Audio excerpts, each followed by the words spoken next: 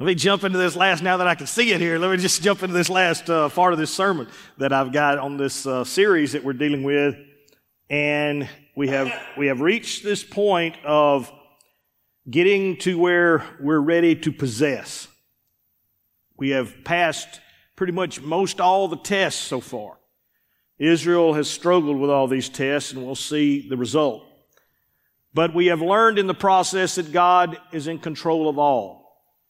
Therefore, He's purchased us. We are His property. We have to reach the understanding that we are owned by Him. That means that we learn then to obey.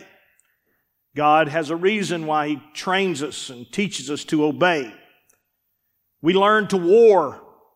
We learn how to fight using God as our banner. We go into every situation holding up God in front. We learned last week that as we continue in that process, that obedience and war, and then we finally get to the day to where now we are ready. There are several ways God had given me this, and I do not have the time today, and I'll probably go back and deal with all the little stories that goes on here. There are a number of them. And the more I wrestled with the Lord over this, I was like, God, how do I bring this to just an understanding? I wanted to call it Kadesh Barnea, which is where Israel will spend almost 38 years in one little area. It's the place where the water comes out of the rock. It's the place where Miriam will eventually die. It's the location where Israel gets so close. It's right on the border of Canaan. And it's the place where their whole world changes and they stop. For 38 years, they will remain there, unable to go into the promised land. There's a couple factions that decide we're going to do it anyway, and they are defeated badly trying to go in when God says you can't. So what happens? What is missing from them? What is the problem that God brings them all the way to Kadesh Barnea, and yet they can't go in? What causes people to get so close to what God seemingly has promised them or what they feel in their heart, but they never get to possess it? What is the difference between that person that you see, man, they do crazy things for God, and then those people that talk about doing crazy things for God but never get to it? They spend most of their time, if I was to describe a preacher, he spends 90% of his time telling you about people he's read about that did great things. People from the 1500s and the 1800s, so-and-so did this and so-and-so did this. And ultimately, I got up this morning and I was just going through clothes and I was like, even what I'm going to wear and everything. And I ran across a t-shirt that somebody had given me, and I'll show it to you. It says, fearless. Fearless. Okay, that's what most people, when somebody gave it to me, they thought, that's Pastor Lott. I mean, it's just, you see all the stuff that he gets done, all the stuff he's done over the years, all the stuff. Man, he is fearless. But not really. I stay scared probably more than most all of you. I wake up, Tara, if you could talk to my wife most of the time, I walk away pretty much every Sunday feeling like that was the worst sermon I've ever preached in my life. I'm quitting. I'm through. If this is as good as I can do, I'm finished. You see it from the perspective of what gets accomplished and what gets done. So what is the difference, Pastor? Well, the title of this last message that I want to bring to you is simply this: believing in what you don't trust. Believing in what you don't trust. If Israel was to be summed up in one phrase, it's the fact that they believed in a God that they could never, ever seemingly trust. They could not get it in their spirit. They could not get Egypt out of them. They could tell you everything about a God. They could sing about a God. They could talk about the God. I guess the easiest way to say it is on Sunday they had a spiritual life. But on Monday it was a different story. Sundays and Mondays didn't match up. And if I'm looking at people this morning, the difference between whether you're going to overcome, whether you're going to become everything God intends for you, is the fact that not that God won't give you some vision, that God won't give you some idea. It could be as simple as, hey, in 5 years you're going to own your own truck, or you're going to own a house, or you're going to own a car, you're going to own, it could be anything and everything. It's not the what God gives you, it's the fact, can I trust Him to accomplish what He's put into my spirit? Or do I look at my past? Do I look at all the things that I've been through? Do I look at everything that and cancel it out? Go with me in your Bibles to Proverbs 1 and 33. Let me see if I can explain it this way. My favorite book in the Bible is the book of Proverbs. It is a very simple book. It is not complicated. It is the book of wisdom. Now let me give you the definition for wisdom that'll help you out. A wisdom is the ability to understand the true nature of a thing. Wisdom is the ability to understand the true nature of a thing, to see it as it really is. When Jesus was on the world, He saw things as they really are. They said He spoke as no man ever spoke. Not just because He preached sermons, but it was because He would speak to diseases. He would tell disease, leave that body. How do you talk to a disease? He talked to diseases. He saw things as they really are. If it was a spiritual problem, He would speak to the demonic spirit that was over them. You spirit of infirmity, you spirit of sickness, you spirit of whatever, you come out of them. See, we speak to the issue as far as what we feel and what we think and what we have in our heart, and we speak to it that way. Brother Lott, I'm hurting. Well, that's not the problem. I got a lot of stress on me. That's not the problem. The problem is, where is the real attack coming from? What is it that's really happening in the world? And as a Christian, you have arrived the moment you can see the natural world less than you can see your spiritual world. When you arrive as a Christian, the natural world becomes a very fleeting, as James would say, it's like a vapor. It's of no value. It's here for a second. It's like a flower. It's up and it's down. You will see life from that perspective. All that you're going through, all that you endure, all that you're facing, it will just seem like just something I'm enduring, I've got to face, and what will happen is you will realize that the things that I'm doing on the spiritual side are the everlasting things, are the important things, are the things that I need to give the most energy to, thought to. It's the only thing that's going to matter. I ask myself all the time, 100 years from now, what will it matter? 100 years from now, what I'm worried about right now, what I'm feeling, what will it matter? If it's a spiritual thing, 100 years from now, it'll matter a lot because it'll still be carrying with me. But if it's a physical thing, it's going to be past. It's going to be gone. So wisdom is the ability to understand the true nature of a thing and the ability to implement the will of God to it. It's the ability then to see it as it is and then have the courage to implement God into it. What does God say to do about this spiritual issue? What does God say to do about this situation? What does God say? And the only way I can do this is I must trust that it works. So the book of Proverbs is always about trust. It's called the book of wisdom. It can be translated the book of trust. Why? Because go with me to Proverbs 1 and 33. Here's what it says. But whoever listens to me will dwell safely and will be secure without the fear of evil. All the stuff that's going on around you, all the stuff that's taking place, the fear of those things will cease. They will fall away. You can call it fearless. It's really just trust. It's really just trust. Now, it appears to the world without fear of evil. But he doesn't begin there. To the person you're speaking it to, they're like, it's not fearless. You just do it scared.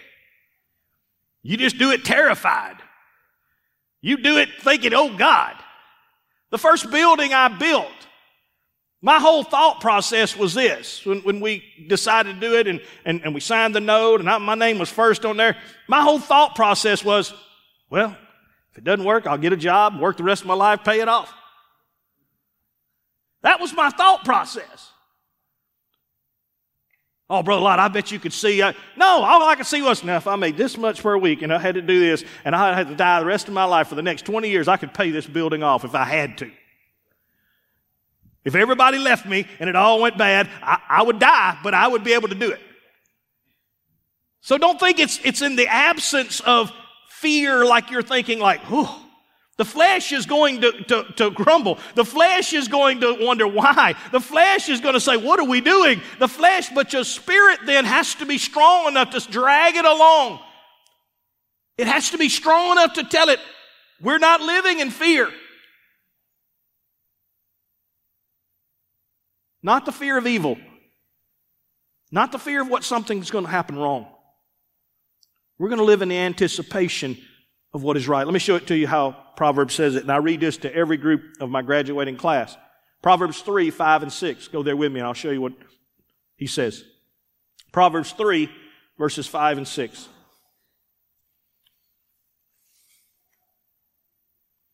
What is the word? Trust. It's the key. Trust in the Lord. Scared? Yeah. Worried sometimes? Yeah. Not sure it will all? Yeah.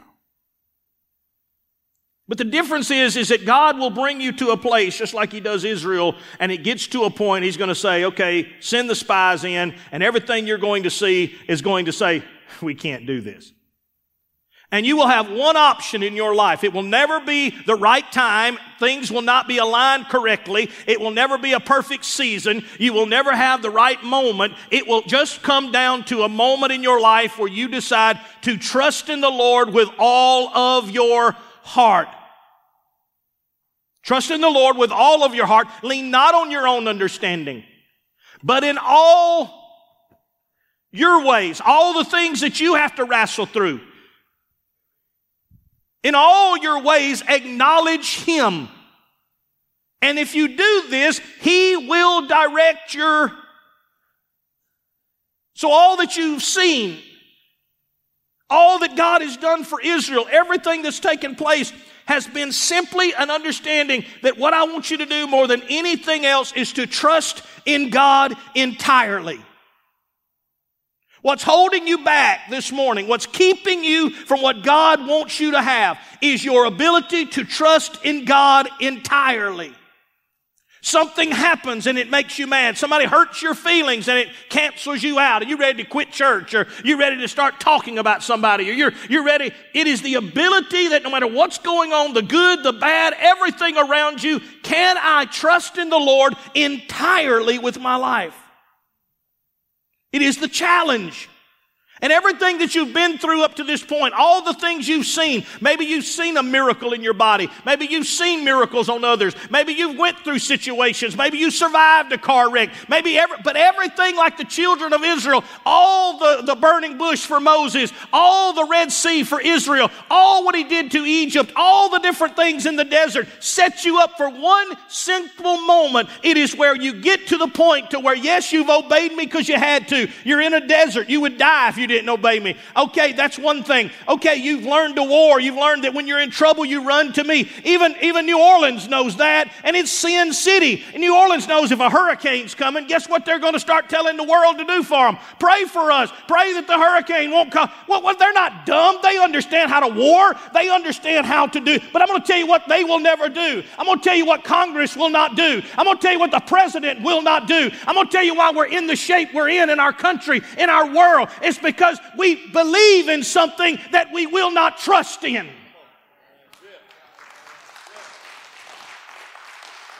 We believe in someone, we call ourselves Baptists or Catholics and whatever we call ourselves, but we don't trust in it. Because of it, not trusting in God entirely, we have a problem. Just like Israel had a problem, we have a problem. The word trust literally means to lay down on it. It's what you're doing in those chairs right now. Not a one of you that I'm looking at has your hands on both sides of the chairs and you're like barely just making sure you don't put all your weight on it. Because, really and truly, we didn't load test all those chairs. I have no idea. That should make some of us worried when we sit down in these chairs. They're not load tested. You know how you buy something that says made, because I've been wanting to buy a paddle board. I want a paddle board so bad. And man, I love watching them guys just stand up on that paddle board and do it and go. And the only problem is all the ones that I see, load rate, 230. And I'm like, not that I am 230, but just if I put my cooler and my everything else on it, I'm just saying it would probably exceed 230. So I have to look up paddle boards, and I'm thinking paddle boards that will handle 300 pounds. And they're a lot bigger and wider and longer, and I'm like, that doesn't bother me. I just want to know that when I'm standing on it, I can relax, and I'm like, I am not worried about water starting, and that's like those chairs you see. Those chairs, you're just sitting there. Why? Because you're trusting in them. How do you know, Brother Lott, I'm trusting in them? Because I can see you. You can't tell me you trust in them when I can't see you do it. That's what the world sees the church. We sing about trusting in the Lord. We talk about it. We do 1-week mission trips about how much we love the world. We do all this kind of crazy stuff. But do you trust Him? Brother Lott, you got to use common sense. Well, that's a great word. And I'll get to that in a few minutes. Is that okay? It means to lay down on, to give all of it. The problem is that we don't start with the Lord. We start with us. So describing it as the chair, let me see if I can show it to you real quick. It'd be like this, and you're just watching the back of me, but just imagine, I don't really trust this chair.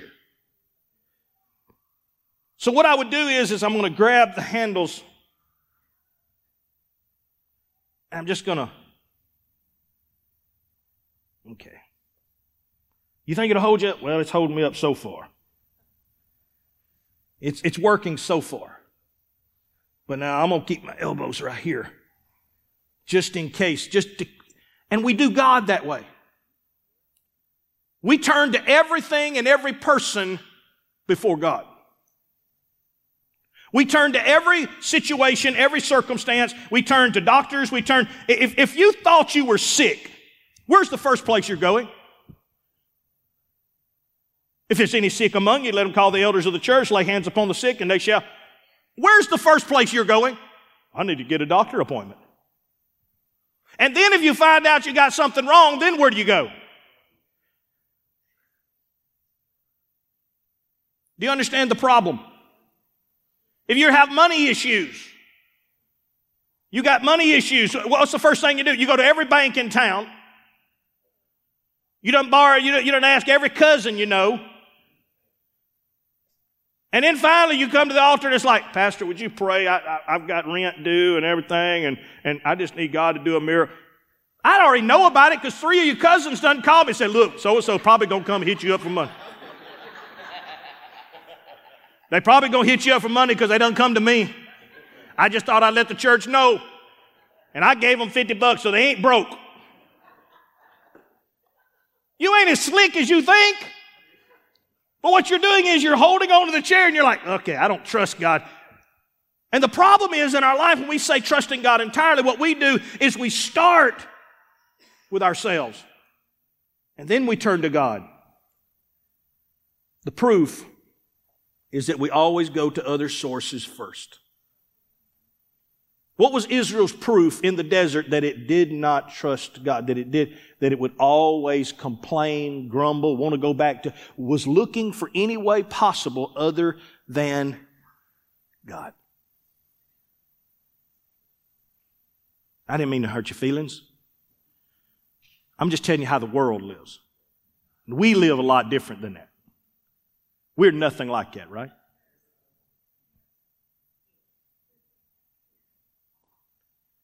And we wonder why can't I get my possessions? What God promised is proof is in what you run to, what people watch you run to every single day. Don't get me wrong. There's nothing wrong with going to a bank if you need money. I want some money. There's nothing wrong with going to the doctor if you are sick. That's not what I'm talking about. But in your mind and in your heart, what is it that you run? Proverbs says, in all your ways, acknowledge Him. And He will direct your... There may be a doctor that needs to be. There may need to be a bank you need to borrow money from. But let Him direct your ways. Don't put Him as the third or fourth option in your life. Make sure He's the first and the most important. And that whatever He says, I am trusting in it. This is what Israel could not do. Let me show it to you in Scripture. Go with me to Romans 11 and 33. Romans 11 and 33. Oh, the depth of the riches of both the wisdom and the knowledge of God. How unsearchable are His judgments, and His ways are past. In other words, you can't grasp what God is trying to do. You cannot get your little mind around the direction that God has for your life. And the more you sit there trying to figure it out, and the more you sit there wrestling with it in your brain, and the more you try to just simply think, oh, I wonder what He's trying, well, maybe He's got this in mind. Maybe He's trying to do this. Listen, let me give you some advice. Shut up. Quit thinking. You're not able to think where He can think. You're not able to reason how He reasons. It is simply a matter of trust. It is simply a matter of you saying, God, I trust you. I don't understand it. I ain't got it figured out. I don't know why you got me here. Look, I spent the first 2 years in Forest thinking that. We went to the fair in Forest the first time. We're from Columbus, Mississippi, Starkville. It's a whole different group of people there. I hate to break it to everybody. It's every place you go, there's a different culture. And let me tell you something. We were from there, and the first time they had a fair here, Lisa's like, hey, let's go to the fair. Man, we went there about 8 o'clock that night, and I found Forest. I'm like, oh, we are not in Kansas anymore. First time we smell this smell, and we're like, what is that? It smells like money. I'm like, no, it's like dead chickens.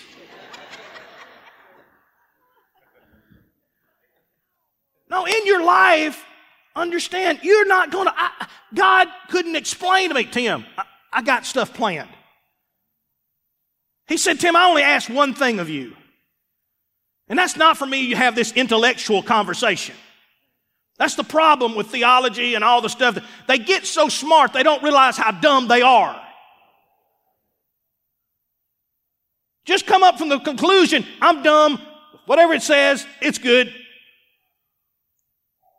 The Bible makes it clear when He says, let God be true and every man be a liar. That's the best way to start your life. Get up in the morning. God, you're telling the truth, and whatever I hear from anyone else today is a lie. If it does not match up with you, then it's a lie. It doesn't matter if a doctor tells me, well, so-and-so probably won't make it. That's a lie. If a lawyer says, it's a lie. Even if myself says, we're probably not going to make it. You're lying to yourself. Why? Because if it doesn't match up with God, let God be true. And let everything that comes anything contrary to that, let it be a lie. A lot, you get mad about that. You have to. Because let me tell you, you open Facebook, you're going to hear a lot of lies. You start playing around on your Instagram, you're going to hear a lot of lies. You read a lot of novels, you're going to hear a lot of lies. I don't care if some of them Christian books, they lies. Well, this is what I get from it. I don't care what you get from it. What does it say? Tell me what it says, and you just figure out if you can live up to it.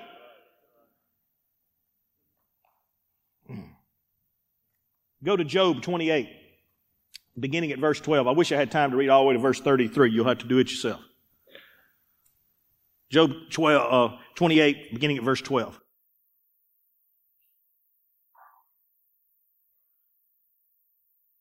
But where can wisdom be found? And where is the place of understanding, says Job? Man does not know its value, nor is it found in the land of the... That sound anything like what I just told you? Anything that's in this world that's living that says, I know more than God, is lying to you. That's what Job said. Man does not know the value, nor has found the land of the living. The deep says, it is not in me. And the sea says, it is not with me. It cannot be purchased for gold, nor can silver be weighed of its price. It cannot be valued in the gold of Ophir and in precious onyx or sapphire. Neither gold nor crystal can equal it, nor can it be exchanged for jewelry or fine gold. No mention shall be made of coral or quartz, for the price of wisdom is above rubies and topaz, and Ethiopia cannot equal it, nor can its value be in pure gold. Can you get the idea? He says, what is it in this world you think you got that's worth more than wisdom? And wisdom can't come from this world. So we're in a problem. There's nothing in this world that can buy wisdom, and wisdom doesn't come from here. So what? To the topaz of the Ethiopia cannot equal it. Verse 20. For where then does wisdom come? And where is the place of understanding? It is hid from the eyes of all living and concealed from the birds of the air. He goes on to tell you, birds live their life, don't realize they're fixing to get trapped or shot. They can't see it. Verse 22. You'll look like you're listening, so I'm going to read some of it. Destruction and death say, we have heard a report about it with our ears.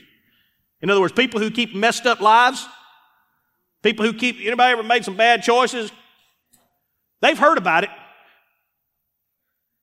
I probably shouldn't have done that. Because wisdom screams from the streets, says Proverbs. It screams from the streets and says, listen to me. God understands its way, and He knows its place. In fact, Proverbs would tell you, He taught wisdom.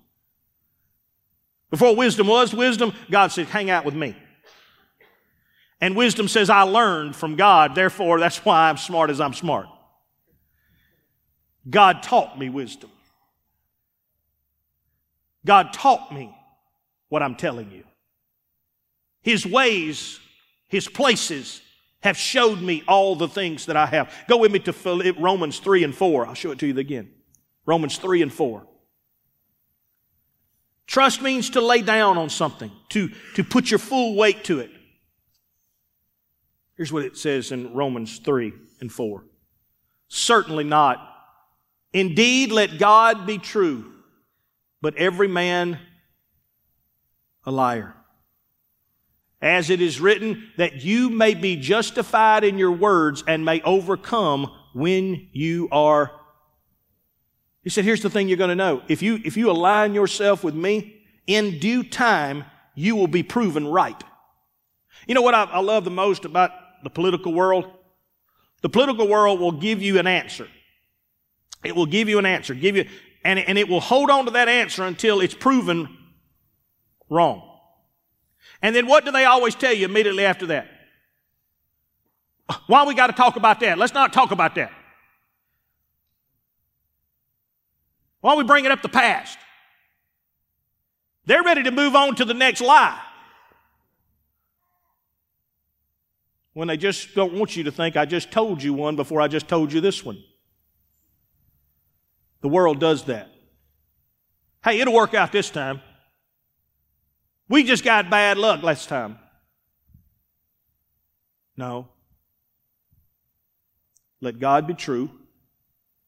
And anything that doesn't match with God, just be able to have the courage to say, that's a lie. That's a lie. As it is written, you may be justified in your words and may overcome when you are judged. There's nothing I've ever started that people didn't say I was crazy. There's nothing I've ever started. Even the camp that we just finished as a church, and we built it during COVID. How crazy is that? We built a camp where people can come together, and we're going to pack kids together, and you can't even put 6 people in a room. We were told not to leave the house. Kids couldn't even go to school when we were building that camp. And we're like, oh no, they're going to be piled up in there like sardines. Really? I don't think this is the right time. I don't know what you're thinking. Oh, I'm not. That's the beauty. I quit thinking a long time ago. That's why when I tell you I'm not smart, it's not a prerequisite to be successful. Y'all keep acting like, oh, he's smart. He's going to be. No, you can be really earthly smart and be a total loser. 3 marriages to the wind, 4 bankruptcies, and have a miserable life. And he said, boy, dude's smart. Really? No. It's okay to not be smart. As long as you're obeying truth. That's the only amount of wisdom you've got to have. The only amount of smarts that you've got to have. So when the devil tells you, you're not smart, you're not. Thank goodness. It means I ain't got a whole lot of arguing with God. Saves me a whole lot of arguing. I'm not like some of y'all. Some of y'all are real smart people. Y'all can argue with God and tell God where He's wrong and tell God He don't know what He's doing and tell God you're going to do it differently. That has to be an awesome thing. I'm not able to do that. God's like, Tim, you know you're not bright. Yes. Then just do what I'm telling you. Yes, sir. It's a real simple life. Go with me in your Bibles to Philippians 3:3.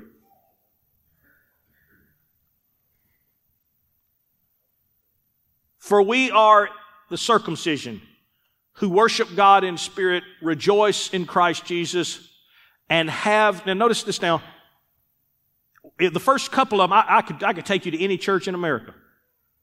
We are the circumcision, means that we have come out of the world, we believe in Christ, who worship God in, oh man, you go to a Pentecost, we worship God in spirit and in truth. Woo! We had church today. Really? Rejoice in Christ Jesus. But here's the prerequisite. And we have no confidence in our flesh. Why would that scripture be there? Well, I want to explain why that scripture is there. Because we have a problem. How in the world, Brother Locke, can we be so praising? How can we be so worshiping? How can we do all the stuff that we're doing and still not be able to go into where we are supposed to possess? There's a problem. There is your Christian life. Look at the person beside you and say, you are a Christian. If I were to ask you, do you believe in Christ? Yes. There is your Christian life. But it's versing something. It's versing the real world. And that's why people will look at me sometimes and say, well, you know, God gave us enough sense to know what to do. No, He didn't. I just read you the scriptures. You didn't get that much sense. If sense was so common, people say, you got common sense. If sense was so common, why did you end up in the message you ended up in? If common sense was so common, and everybody has it, everybody's got good stuff of it, then why did you end up in such a mess? There's no such thing as common sense. It's just earthly. You have earthly sense. And what does He say about earthly sense? Don't trust it. If it contradicts me, don't depend on it. Brother Lodge, you being hard this morning. I know it. But what I don't want more than anything else, I don't want you to spend the next 30 years of your life standing outside of the place you were supposed to be. I don't want you to come to me with your family 30 years from now and tell me what it could have been, what it might have been. I don't want you to look at me with your life and think, God had told me to start this business years ago. Why didn't you do it? I just thought I'd fail. Why'd you do thinking? Why'd you get to thinking? You know you ain't that smart. Why are you thinking? Just do what God told you to do. Yeah, well, I don't know how it would have worked out. Well, that's the beauty of it. See, the problem is that we come and we use that excuse. Well, God gave us enough sense to know not to do this and not to do that. God gave me enough sense to know not to give somebody some money that ain't going to pay me back. God gave me enough sense to know not. No, it's a contradictory.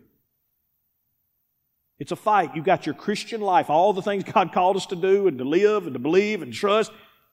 And then there's this real world that's out there. Brother Lotz, you don't realize how the real world is. Yeah, I do. The Bible has a term for what you struggle with. And I'm going to give it to you, and you don't want to get this as a tattoo. Some of y'all get tattoos and stuff, but don't do this. It's like, oh, that's a good phrase. I'm just going to get that tattooed on me. No. The Bible has a term called double-minded. And I'm not picking about your tattoos. No, that's not what I'm doing. I always tell y'all, what are tattoos? Tattoos are pictures that you're sticking on your body that you permanently have to look at the rest of your life. Anybody ever have a bad memory? Did you want to make a picture of it and put it in front of your steering wheel? And every day you get in your car, look at your steering wheel like, oh yeah, I did do that. Well, why do you think the enemy wants you tattooing? And it's nothing wrong with it. Some people put Christian scripture, some people put different things. But what it always is one thing. It's the world's way. Because what do they call the body now? It's the canvas.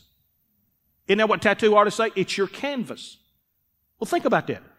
We are giving you a picture that you permanently tote around. So if I put, let's say somebody died in my life, and it could be somebody I love, my dad. Okay, if I said my dad died, okay, died January 1st, 2000, all right, I'm going to put that on my arm, and that's what I put on my arm. Well, guess what I'm going to do every day I look at it? Oh, I miss my dad. Man, every time I look at that, I can't move forward because I'm constantly stuck in my...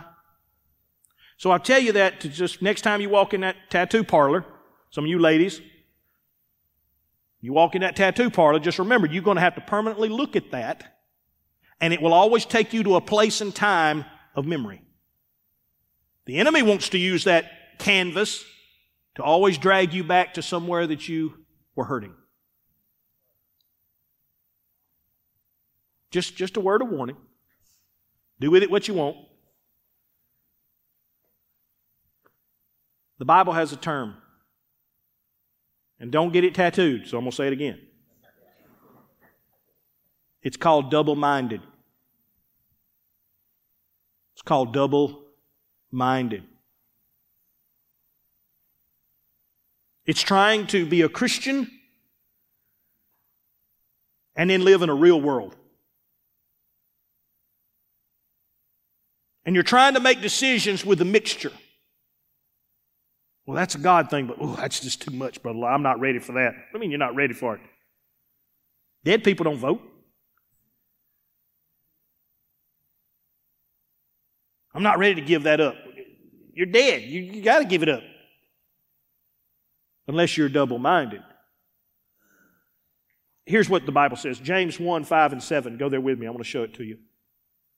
I'm not getting very far very fast, am I?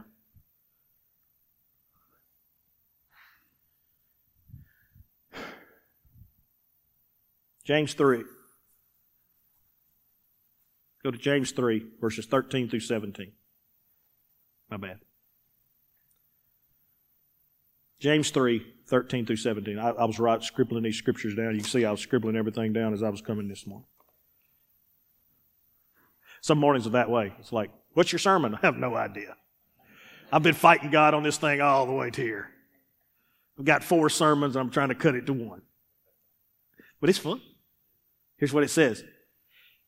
Who is wise and understanding among you? Well, we already know that answer because that means it's somebody who does what? Doesn't listen to themselves or anything in the world, but listens only to what God says. That's wise. Okay. Who is wise and understanding among you? Let him show then by the good conduct that his works are done in the meekness of... How many of you are wise? Well, then I will be able to watch your life and I'll be able to say, you're an idiot. Or yes, you're right. You are a very wise person. You're doing... It's not complicated. That's what James is saying. He said, we will be able to watch your conduct and we will be able to say through your good works that you are walking in meekness and wisdom. It's not hard.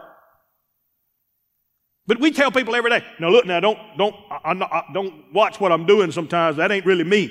I'm like, no, that's really you. That is really you. So what does he say? Verse 4.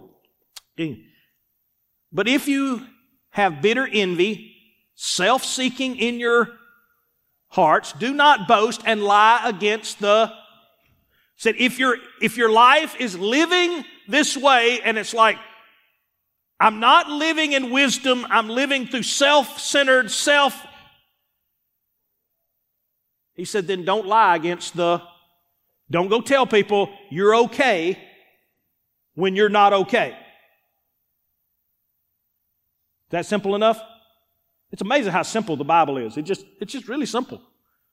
Don't go saying you're okay if you're living a life and you know you're not okay, because you're going to lead someone else to thinking you're I was talking to someone last night and they were looking at me and they were talking about how they had quit this and quit that and some different habits and stuff and said, I just gave this stuff up and quit this stuff. Well, I knew they had children and different things, and a conversation finally came back around, and I looked at him, I said, you know why God took that away from you? And he kind of looked at me. I said, because God knew you as an example to all these others that's right under you, and God didn't want them to have to struggle with the thing that you're struggling with, so God graced you and allowed you to be able to have strength to give up those things. And I love the answer that they gave me. Well, that's one way of looking at it. And I just walked away. We can't have no more conversation. Our brains don't reach the same level, dude. I love you, but the fact is you don't grasp it. God has given you wisdom. You have obeyed the wisdom, and it's blessed your life. It's not you. You obey truth. Do not boast and lie against the truth. Listen, this wisdom does not descend from above, but is earthly. One interpretation will put it this way. The wisdom that you're operating out of is flowing through the earth, but it's coming from hell.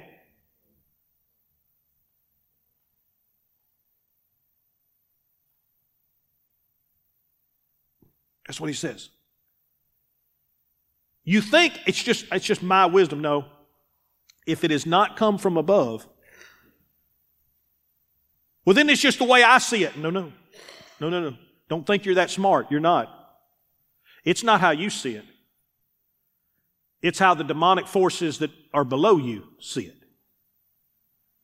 And what they have done is they've infiltrated your ignorance. And they've twisted truth. And now you're carrying a twisted truth throughout your life. If that don't scare you, that terrifies me.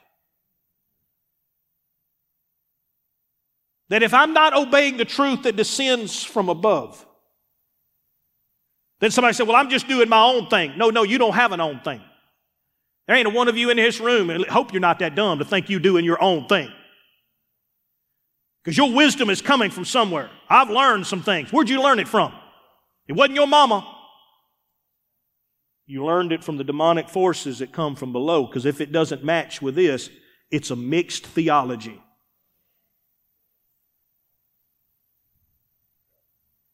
And if that doesn't scare the bejeebies out of you, to know that if my wisdom is not coming from God, then it's the forces that are coming from below that are constantly bombarding and making me accept what it says I am and what it is that I'm supposed to be and what I can do.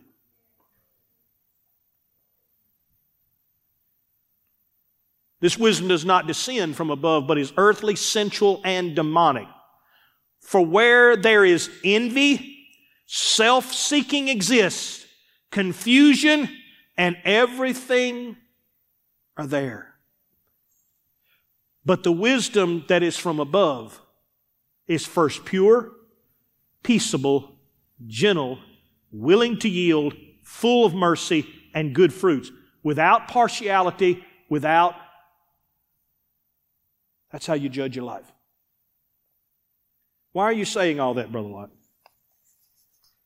Because if I had time, I would tell you of the people in our story. I wish I could tell you a happy ending.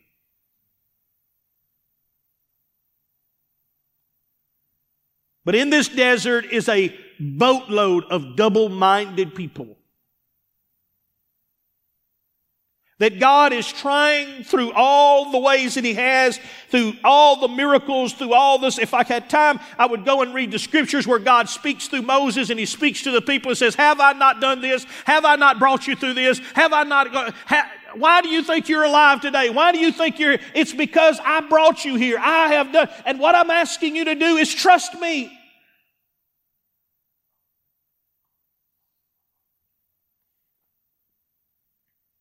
Go to Numbers 20, 10 through 13. Let's talk about Moses. And I'm going to go through these as fast as I can. Is that okay? Numbers 20, 10 through 13 says, And Moses and Aaron gathered the assembly together before the rock, and he said to them, Hear now, you rebels, must we bring water for you out of this rock? Him and Aaron had already had a conversation. I can see them. It's just as pure. I can see them two walking toward the congregation. They're down there in the valley in Kadesh Barnea. And Moses is walking and Aaron, and they're like, I am so sick of these people. Me too, Moses. Me too. We do everything for these people. We take care of them. We make sure they're fed. We make sure... They didn't make no manna fall from the sky. We make sure they're taken care of. We keep them warm. We've been taking care. And this is the gratitude we get, Moses. Well, all the gratitude we get is more complaining and more grumbling. And by the time they get there, Moses and Aaron about had all they want. And God said, when you get there, I want you to talk to the rock and tell it to let water come out, and it will. And Moses says, no, these people ain't worth doing it God's way. And he gets on that rock and he says, you rebels. And he struck the rock twice with a rod. And the water came out abundantly, and the congregation and their animals drank. Then the Lord spoke to Moses and Aaron, because you did not... There's a lot of things you can say about Moses. He was the greatest pastor. I've heard people, he's the greatest pastor. He's in the book of faith, and he is all of those things. But let me tell you one thing about Moses you won't hear preached. He didn't really believe God.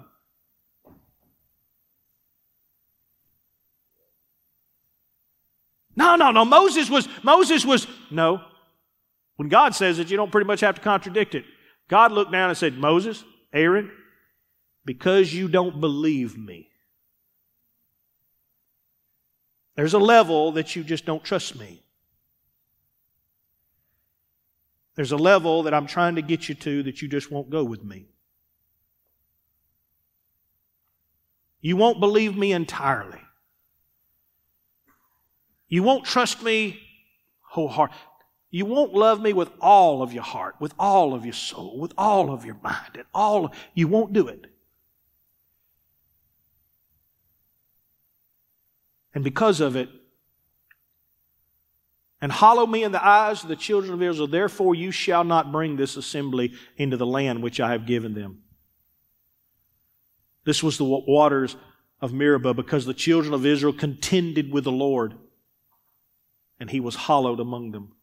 What was it they contended with Him? They just would not trust Him. Anybody ever get up on Monday and start contending with the Lord? No, Sunday was great. I believe in the Lord. I'm here on Sunday, Brother Lott. I'm sitting here right now. I don't even really want to be sitting here. There's a lot of things I could do, but let me tell you, I believe in the Lord, so therefore I made myself come this morning. That's great, but I'm going to tell you what's going to happen on your Monday. You believe in a God you don't trust. You're going to make earthly decisions while believing in a heavenly Father. How about Miriam? That was his sister. She's known him all his life. I mean, nobody loves you more than your sister. I have one sister, Tabitha. Man. I mean, she's got it together. She's like the one that took care of him in the water and kept him alive. And then she wrote a song after they crossed the Red Sea. Miriam's got it together. Go with me to Numbers 12, verses 1 through 10. Let's look at Miriam. She will die in Kadesh Barnea. Then Miriam and Aaron spoke against Moses because of the Ethiopian woman whom he had married. And we can get into all that debate. Some believe it's the wife that he normally has with 2 children. She was a darker skin. It's not Ethiopian in the other term, the King James. It's Goshen. She was a dark-skinned person. And so Miriam, and here's why Miriam does it. People's like, why is Miriam getting all upset about his wife? I mean, what's that to her? It's not about that. Miriam and Aaron. Let me tell you what had happened. Up until this point, Miriam and Aaron were the 2 other bosses in the camp. They were the other prophets in the camp. It was a hierarchy. Moses was the man, and then there's Miriam and Aaron. They were right there with him, and they even felt like we're equal with Moses. We're equal. We carry the same authority as Moses does.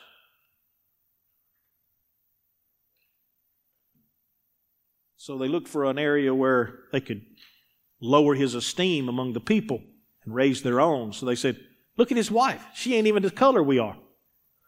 She's dark-skinned. Why would he marry somebody dark? Why don't he marry one of us? That was their question. And they used it to chide among the people. For he had married an Ethiopian woman. So they said, has the Lord indeed spoken only through Moses? What did I say? They thought, we're just as powerful, just as eager. Has he not spoken through us also? And the Lord heard it. That's never good. And the Lord heard it. Anytime usually that is, and the Lord heard it. The next verse usually is, and his wrath was kindled. That's usually the next verse that comes along. Here's what it says. Now, and the Lord heard it. Go back to this last verse. Has indeed spoken, and the Lord heard it. Now, the man Moses was very humble, more than all the men who were on the face. In other words, Moses did not want controversy. Moses was, can we just, look, I don't care if you get half the power. I don't even care. And you got to love that part about him. I hope that if anything in my life I gained from Moses, it is that meekness to understand. I don't care who's in charge as long as we get it done. I don't care who washes the sink and who does this. I don't care. And that's the great quality. That's why the Bible puts that in there, that Moses was humble more than all the men who are on the face of the earth. He just, to have 2 million people under your charge and to not see yourself as important. That's powerful. Suddenly the Lord said to Moses, Aaron, and Miriam, come out. You there of the tabernacle of meeting. He calls all 3 of them. You 3 come outside. So the 3 came out, and the Lord came down in a pillar of cloud and stood in the door of the tabernacle and called Aaron and Miriam, and they both went forward. Then he said, hear now my words. If there is a prophet among you, I, the Lord, make myself known to him in a vision. I speak to him in a dream.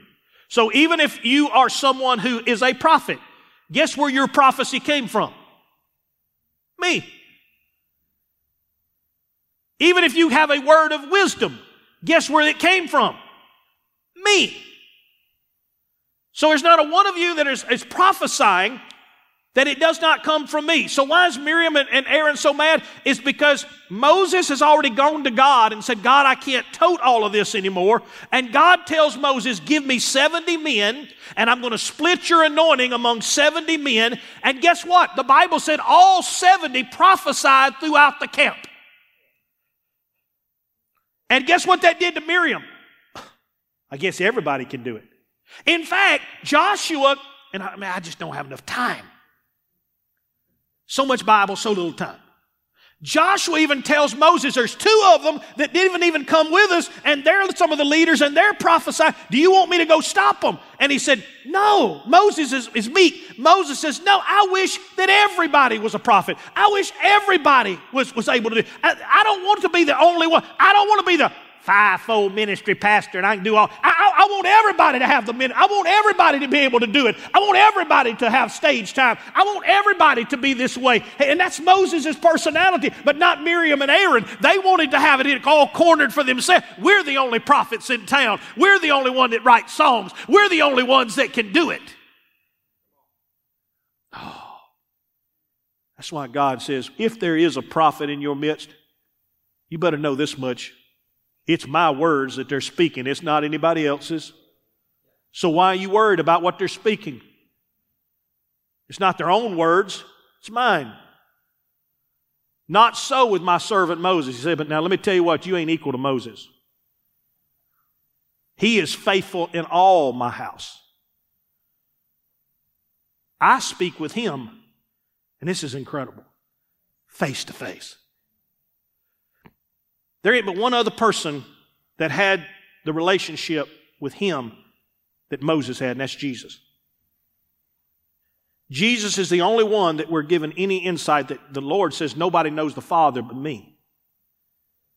So when Jesus comes telling them in the New Testament the Word of God, he said, I don't tell you something I've heard or something somebody's told me. I tell you something that I got straight from the man. Moses in the Old Testament is the only one that's like that. God says, I come down and I talk to Moses face to face, even plainly and not in dark sayings.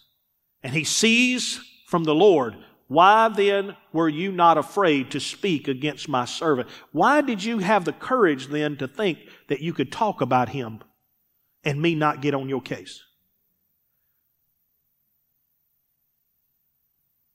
So the anger of the Lord was aroused. There, I told you, anytime he says,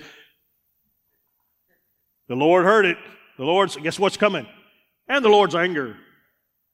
I don't ever want to, Tim, I was hearing about you. No, I don't want to hear that. So the anger of the Lord was aroused against them, and he departed. And when the cloud departed above the tabernacle, suddenly Miriam became leprous, as white as snow. And Aaron turned toward Miriam, and there she was. I love that saying. And there she was. Can you imagine Aaron? Yeah, we're tired of all this stuff. Ooh, we ain't that tired. Miriam, you need to get on. And Aaron turned toward Miriam, and there she was, a leper. Basically, God humiliates her, and Moses has to go pray to God and say, please don't kill her. And he says, well, I'll tell you what you do. You put her outside the camp, and in 7 days she can come back. You talking about the walk of shame. She's in a little tent outside the camp. They're all looking at her every day like, she's still alive? Yeah. And in the 7th day, she comes dragging back in there like that. She leprous, she's healed. But she ain't nowhere on that high pedestal she used to be on. But what did it reveal? I don't trust God. In fact, even the prophecies, I think, they're mine. That kind of partly mine. I am prophetess Miriam. Really? It's just God's words that He's using through you. I'm out of time, but Exodus 32, 1 through 3, and you can look these up later. Exodus 32, 1 through 3 talks about Aaron. Aaron, the Bible says that the children of Israel says, Moses has been gone too long. This is the golden calf. And we need an Aaron who's supposed to be right there in charge. You know, one thing about Aaron is you're going to find out, just like with Miriam, he's always what I call the lion with no teeth. There's always a lion with teeth, but then there's always that one behind them going, yeah, yeah. You ever see it like the bullies? They always got that little runt behind them. You know, it's always like, yeah, yeah. That's him. Anybody stir something up? Yeah, that's right, that's right. Well, that's what the children of Israel, they stirred up. Moses is gone. I think he's dead. We need to build something else. And you know what Aaron comes up with? No, we need to wait for Moses. No, here's what Aaron comes up. Hey, y'all bring me all your gold and silver things and I'll make something. And why did they have a feast? Because Aaron, after he built the golden calf and he saw everybody was having fun, he said, tomorrow we have a feast unto the Lord. I'm like, man. Then there's the rock. Well, guess who he's buddies with now? Moses. The worst person you could have is Aaron. Because Moses is having a bad day. Remember I said he's walking toward the rock he's going to strike? And he's talking to who? Aaron. And you can hear Aaron, same one that gives Miriam leprosy, same one that builds a golden calf. Moses is like, I'm really tired. Yeah, I agree. You've been doing it all, Moses. We've been doing everything, and we don't deserve to be treated like this. And he's stirring Moses up. And y'all got some friends like that? I've got some people that, you know what? If I don't feel good, I do not need to be talking to them. Because they just going to make me madder than I am. Yeah, I wouldn't put up with that junk. I quit tomorrow. And then you quit, and you're like, what was I thinking? I ain't got no check coming in now. And then you go to them like, dude, I need help. Look, I can't help you. I ain't got no money either. Be careful of those friends. That's Aaron. And then there's Israel itself. In Exodus 32, verse 4, they look at the golden calf and they say, this is what brought us out of Egypt. If we go to Numbers 14, 1 through 4, and then verse 20, we see that they are the ones that says we can't go into Canaan. We can't go into Canaan. We're not able. We're like grasshoppers. And Israel, Aaron, Miriam, Moses, all the stuff I've been preaching to y'all all this week about these last several weeks about obeying. And let me tell you what it all sets you up for. For the moment when God's going to put something in front of you and He's going to just simply ask this question. Do you trust me? I'd like to tell you it's going to be some magical, it's really not. Doesn't matter if you're standing in a doctor's office, doesn't matter if you're standing in a lawyer's office, doesn't matter if you're standing in a school office, doesn't matter if you're standing in front of your kids, your wife, your husband, it doesn't matter. There's going to come a moment you're going to have to look and you're just going to have to decide, is God telling the truth and everybody else is a liar? In my life, there is no book that I need to write to you. I appreciate all these people writing books of how they became successful and how they did this. I can write my book in one quick page. I didn't believe what other people thought, and I didn't believe even what I thought. I trusted what God said. And it made all the difference. That's as simple, the end. Now, did I have to go through? I could tell you all about the stuff I had to go through. I could tell you all the stuff that God tested me in, all the things He tried to teach me to obey, and all the way He taught me how to war and how to hold Him up in the battle. I can tell you all of those things, but ultimately everything that I learned was for one reason. So that one day I could look at a situation that's bigger than me. And God asked me, Tim, who do you trust? Who you going to run to now first? And I've learned over my life, before I run to anything or trust anything, I want to know what God said. And then I just wait to see if everybody else lines up with it or not. If they don't, that's okay. I'll just go by myself. And in your life, this is it. Only 2 people had that spirit. I'll read what they say. Go to Numbers 14 and I'll show you what it looks like for people that go into their promised land. Numbers 14 verses 6 through 9.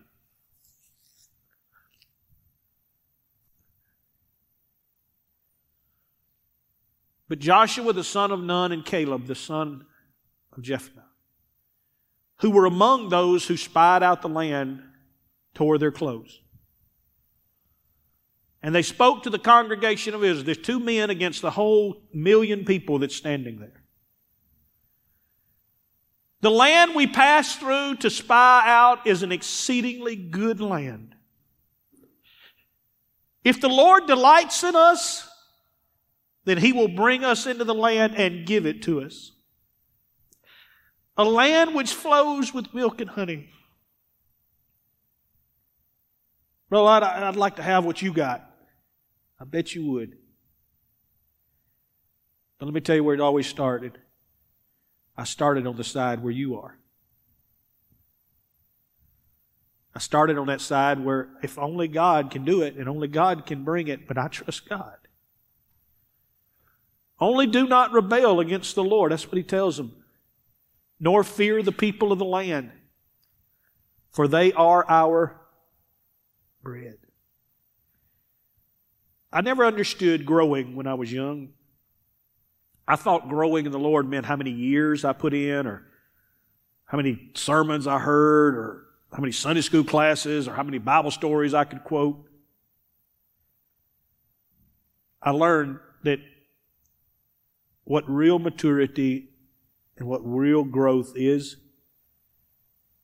I've learned to eat the things that others spit out. The enemies of my life are my bread. It's when somebody tells me I can't do it, that's when fire lights up. When somebody tells me I can't make it, that's when it's just like, oof, an anointing. Don't tell me I can't. Don't tell me God can't do it. Don't tell me God's lying to me.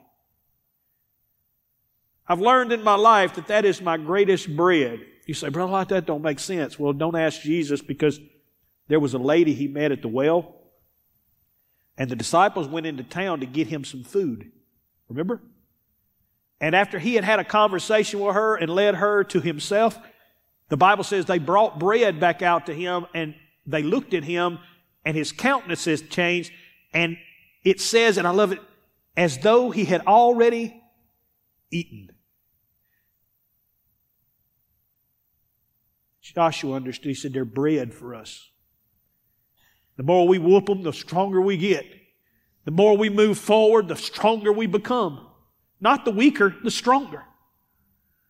Their protection has departed from them, and the Lord is with us. Do not fear them. One more verse. Verse 24. God tells Israel, you cannot go. They spend the next 38 years around Kadesh Barnea, just roaming. We get all the stories of the snake on this pole, but they just wandering. But of all the things that I won't said about me, and I hope that you won't said about you, it's this verse right here, verse 24. But my servant Caleb. I like to put me in there every now and then. But my servant Caleb, because he has a different,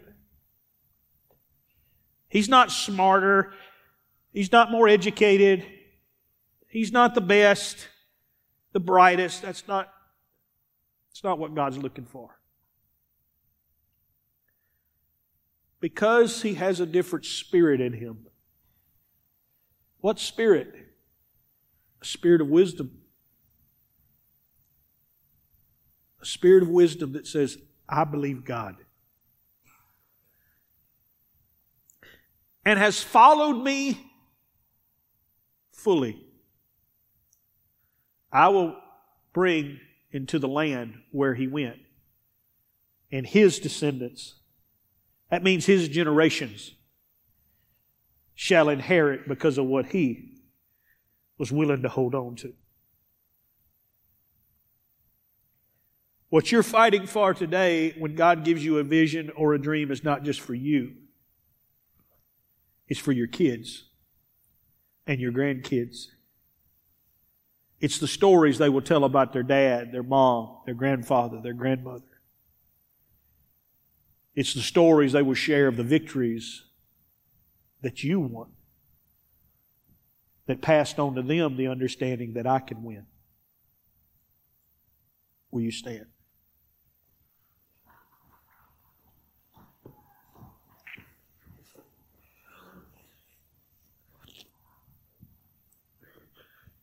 It's about as much of this I can cut out and cut up and get it in this time limit. I have enjoyed our journey.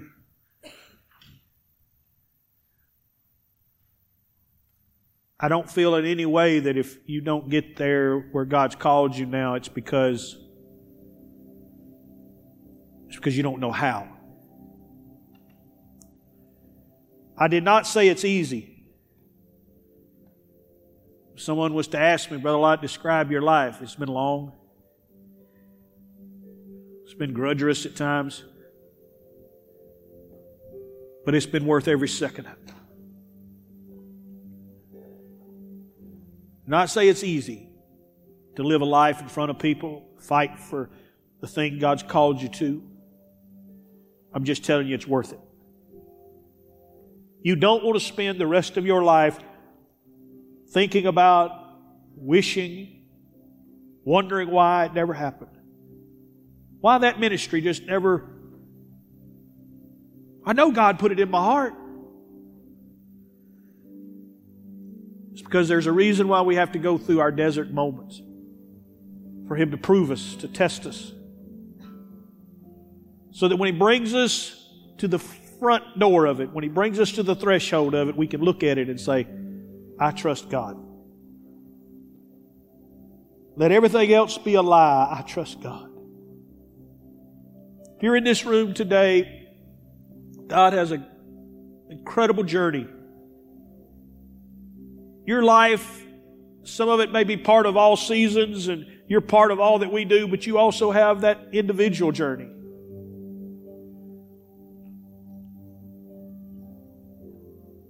Things that God's put in your life, things that you're supposed to be. I always go back to my mom and dad. My dad was not the greatest pastor. He talked too much. Didn't study enough. I can go down the list and I laugh about it. You say, how can you laugh? Because that's not what God called my dad to be. My dad was the greatest dad I've ever known. He raised 4 successful kids. Even by the world's standards, we're successful. Whether it's godly standards. But God, when he was young, he grew up in a family where he didn't have, and God just gave him one vision. DeWitt, you love them kids. You pour into those kids. And I wouldn't take anything different for the life that we lived. He was a great pastor. Did his best. But he fulfilled everything God intended in the vision He gave him and my mom. And they were the greatest parents because that's what they were called to be. Whatever it is that God's called you to be, my life's different. I was called to be a pastor. Whatever God's called you to be, don't trust anything man has said. Don't trust your own wisdom. Trust the Lord with all of your heart and acknowledge Him in all of your ways. He will direct your paths. Father, this morning,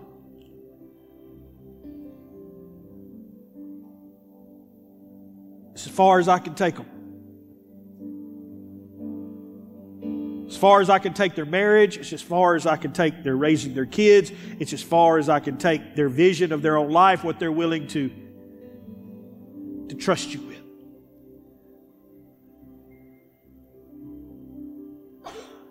Father, I hope that they grasp in their spirit the story of the children of Israel. And I hope with all of my heart that we learn from them. That we learn to trust you. To trust and obey. Because you won't fail. God, I pray that over them. More than I pray anything else in my life. Because that's the secret of their success. In Jesus' name. Amen. Thank y'all so much for allowing me to journey with you. And I hope when you leave here today, there's your Christian life, there's the real world. I would hope that you finally realize your Christian life is the real world. It is the real thing. Go give that devil fits.